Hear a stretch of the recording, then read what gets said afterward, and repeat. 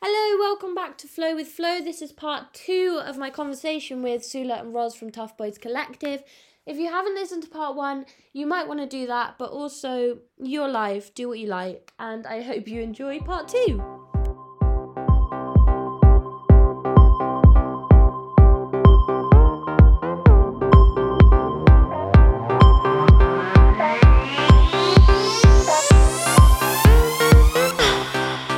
Now you're doing Sadler's, you have an opportunity, I guess, to hire dancers in a more paid way. Yeah, because I think for us, it's not that, like, we were just talking about it there, we were off. We just are, like, also so new to the whole situation and, like are just trying to, like, learn on the job constantly. We were saying every single time that we've done something in the last year or year and a half has been the first time that we've ever done it. Do you know what I mean? Like, it's not that we've worked with dancers recently. That's the first time we've ever worked with a dancer ever. So it'll be good at Sadler's to be supported to, like, not know and be led, because obviously when you come into the dance industry you just have to kind of find your way and then honestly find your way through trial and error, you know. And so it'll be nice, like, it's quite a lot of pressure. We were just talking there off camera about even like this Zoom call, it's like quite a lot of pressure because we don't really know what we're talking about all the time. Like, we're just trying to work it out. With Sadler's are now also representing establishment, and I feel like we've, in a really good way, have been given platforms that have gotten slightly bigger very gradually, but we've sort of are now feeling like we have this platform, even if it's still small. You know, people are asking us our opinions on things, and it's quite a lot of pressure because we feel like we're sort of chasing the tail a little bit, and it's really exciting that we keep going into new territory where we feel challenged, but with that comes a level of responsibility that is, you know, it's just quite difficult. Like, we have a responsibility as choreographers to think about the ethics of how we lead our process. It can be quite daunting to think that we could actually be making mistakes and are making mistakes, and those mistakes not only affect us too, but they affect the dancers that we work with, the institutions that we're connected to. Yeah.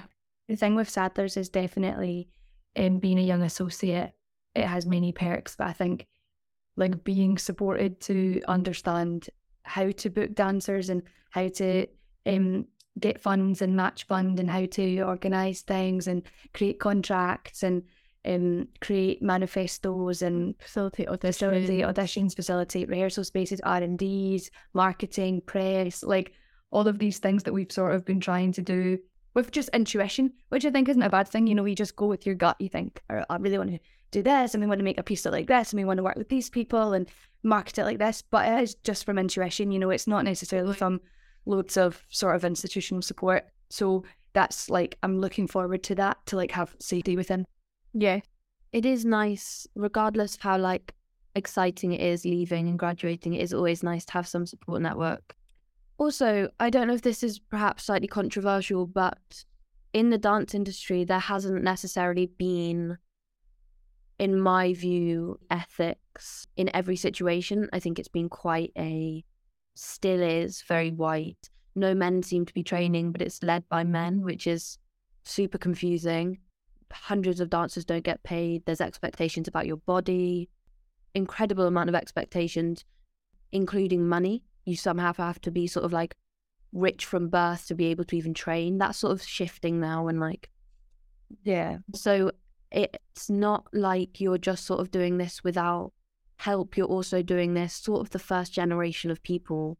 That's like what I was going to say. I think that we obviously worry about doing things wrong and being viewed in this way and that way, but I think that all of those things that you mentioned, I do believe that us as a collective and our network around us have every intention and every motivation to fundamentally change that system. Like, even me, went to Laban at 21. Like, I'm over this. Whoever's trained the longest and spent the most money gets the job. Yes. Who you knew when you were 12. Okay, well, the people that I knew when I was 12 are not with me on the Sadler's Downs stage. That's the end of that. And I think we have motivation from different areas, all different people, you know, our friends are all different and in different parts of the dance sector, whether it be performance art, commercial, whatever. And we're sort of recognising that. And so I think that there's a worry on one hand of doing things correctly, and then motivation and confidence on the other hand that what we want to do is in the right direction. We want always for there to be codes of conduct and ethics and like opening up opportunities and trying to like open our minds as well, because we all as dancers, as much as we can recognize the biases, we also have them all, you know, like we've been inside of the institution at least enough to get into lab in Northern, the place from Bird, you know, like we are already in those, like we were the product that was able to be accepted within this kind of flawed structure. So it's just knowing that like whatever we believe to be important, kind of hold on to that and then say that loudly to the people that need to hear it, and then that's what gains traction. And like we know as queer people, we talk about queerness a lot in our work, and we feel that it's very important to have like queer visibility in a way that's honest rather than that's like sort of performative or a kind of platforming stereotype. But we also need to be like we also are continuously like, but we are in Sadler's like being listened to, and we're a very sort of consumable, conventional kind of image, and then we're talking on, for example, trans rights, and we just always need to be reconnecting to the sort of roots of that and the true struggle that we can only think of, you know, we can only give thought to. We could never imagine how it actually feels, and so then listening to other people's voices and letting them inform you and not speaking on behalf of, but always keeping an open dialogue with all different people or thinking about, you know, because also there's only so much that you can do, and you could we sort of sometimes get into a bit of a like, oh, I can't believe that we are talking about queerness, and you know, and then I'm like, we are even people and sort of snowball, and like these questions around ethics and privilege, and you can like sort of overthink it and question it in a really positive and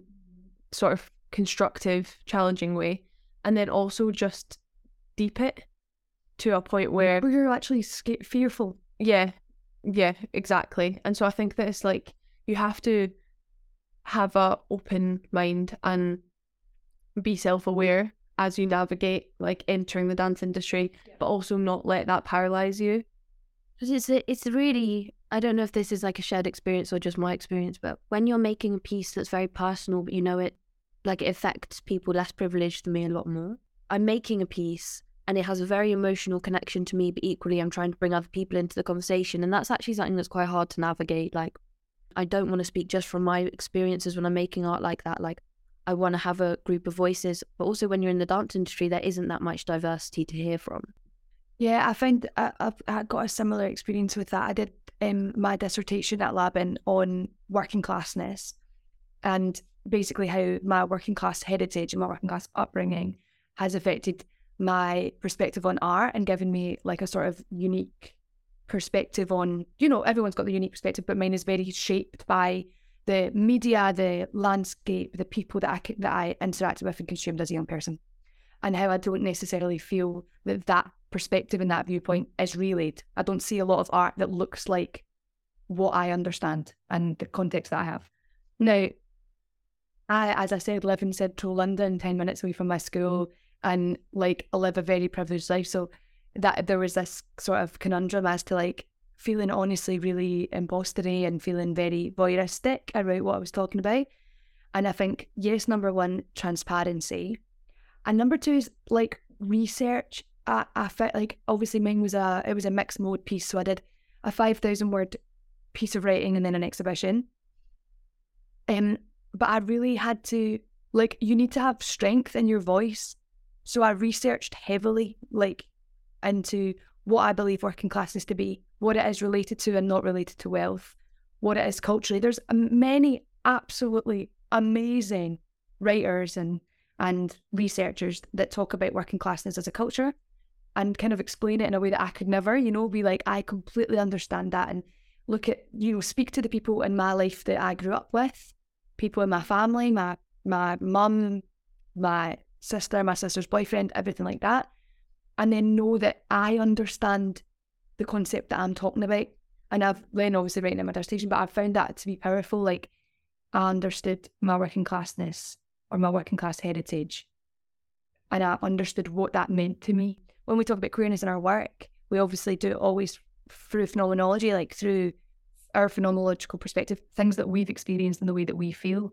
And we know that there's power within that. And talking about non-binariness as a non-binary person, I can only talk about my very, but I know that that represents, but I also know that as you say, I'm only talking on behalf of me. And if you present something which is really specific and authentic to what you want to say, it becomes a signifier. It becomes a signifier, and then people will resonate with it or not.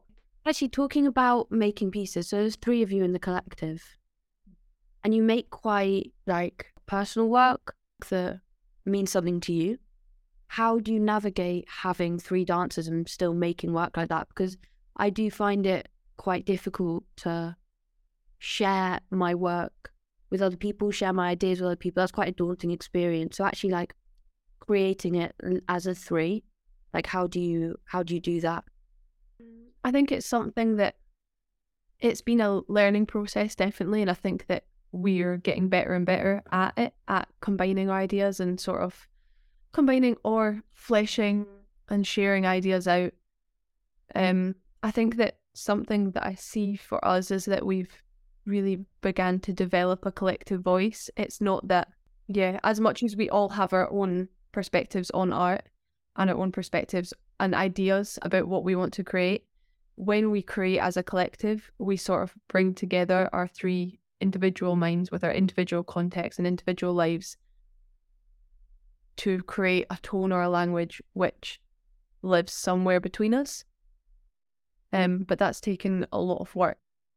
There's been times where we've tried to make things, like when we first started creating work, we're so focused on making it an equal space where all of our ideas were shared and valued equally, that the work, it was a bit disingenuous and it wasn't as sort of grounded as it could have been. Yeah, it's humbleness, honestly. Yeah. Like, at the end of the day, ideas are ideas. They have more or less value in different settings. You know, something that you're thinking it is maybe great, but it's not right for this moment, or it doesn't work. It works between us, but it doesn't work with dancer. You know, it's also humbleness and understanding that if you understand the collective vision of the vibe of the work, if someone's having a moment where they're like, oh, I think this is right, then go for it, you know, go for it and know that your artistic voice is valued. Because I also think that there's something about valuing each other always, but also it being an unspoken thing. You don't have to turn around always and be like, well, I'll teach for half an hour and then you teach for half. Like, that's just not going to work, you know.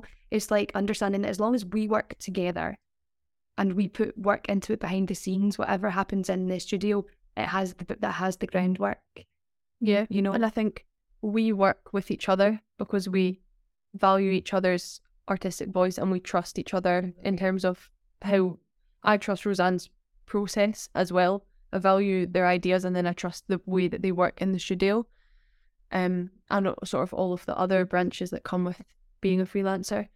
And so then, therefore, we can go forward and work together because sort of whatever you offer, I've seen the groundwork of how you've come to these ideas. And yeah, I think that collaborating with people is very valuable, but it does take a lot of trust and a lot of ridding your ego.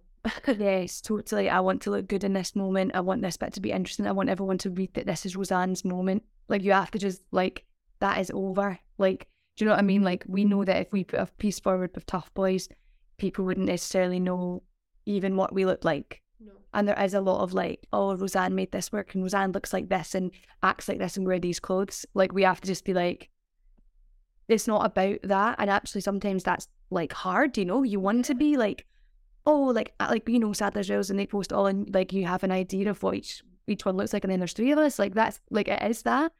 But then you have to go, but what is the purpose that I'm making this work? You know, am I making it so that everyone knows what I look like and likes my trainers?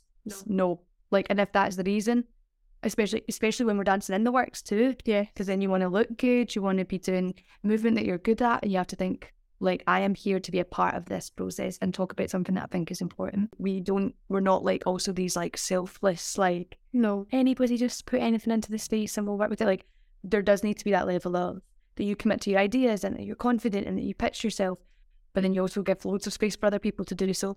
Something that we use as a sort of, we always mention this whenever we're talking about our practice to anyone, is we really hold on to formality. Yes. In an extreme way. So when we go into rehearsals, whether it's just me and Sula, or me and Sula and Days, or me and Sula and Days and 10 dancers and 2 musicians and a photographer, we do check-in circles and we set the agenda for the work, for what we're doing that day. We work out what we want to share with people and what we don't. You know, with choreography, you have to also be thoughtful not to tell your dancers everything. And so there's just something about formality. We meet, usually when we have rehearsals, we have 1 day or 2 days of rehearsals with no dancers where we work out what it is that we're trying to talk about. Then we plan the rehearsals, then we do the rehearsals, then we always have an hour after to debrief the rehearsal. Because we're separate people, you know, like, so we, like, sometimes the way that you want to go is exactly the way I want to go. And sometimes you're literally the polar opposite. Like, it makes the work more complex and it makes it more fully fleshed, but we always hold on to this formality. For example, usually when we're doing choreography, I'll count. And it's not because you guys don't know the counts, it's because we can't all then sit there as a 3 and count at the dancers. Yeah. You know, like, it's just like kind of working at the rhythm and it being an egoless situation in that sense. Trying to be an egoless situation. Working towards. What do you look for in a dancer? Do you look for someone that's also going to give their opinion, or do you look for just a body that you think you can work with? Do you look for people that you think you're friends with? Like, what is it that you want? I think that it's definitely a combination of things. We definitely want always people who, like, are going to offer. We want it to always feel as much as possible. Now, again, we're the choreographers, so it's never, you know, there's always going to be that unspoken thing. But we want it to be a sense that the room is creating the work and we are guiding the room. Matt Senna said this in our workshop, that they were like, I like conduct the space. I like allow people to do what they're doing and kind of conduct the whole space, everything. We try and do that. We don't only work with our friends, but we do look for people who Enthusiastic and give a certain energy, and there's a certain level of confidence that we're interested in that isn't arrogance. It's actually got nothing to do with how confident you are in the room, but it's a performative thing that we're quite interested in right now, because I feel like contemporary's got a very specific way of being performed and what is deemed as confident and what isn't. And then both of us come from different realms, and we work in the hip hop theatre realm as well in terms of as performers.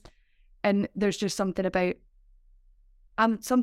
like queerness and queer performance that's like, there's like a power to it, and we like a deliberate sense of performance. I think the contemporary performance that you're referring to is there's a lot of a shyness, that like a performed shyness though, which is stunning. Yeah, and it's gorgeous. Because also every single time we make a work, it's different. But right now, what we're looking at is like, yeah, something about performativity, but that definitely lies in playfulness as well. And you need to, number one, be playful the same way that we are, you know, just whatever. And also have the ability to hold safe space to allow other people to be. But some people are that, but they don't always feel able to be. And I think that that's important, that we make space. So we do it in class as well. Make space where we try and make it fun and make it engaging and push people out of their comfort zone without crossing their boundaries. And we think that it's important that other people are capable of that too, of sort of playing with each other as a way of pushing rather than pushing out of boundaries. Finding that balance between choreographer and dancer and where you stand, and trying to have every voice heard in a situation where there is a natural hierarchy.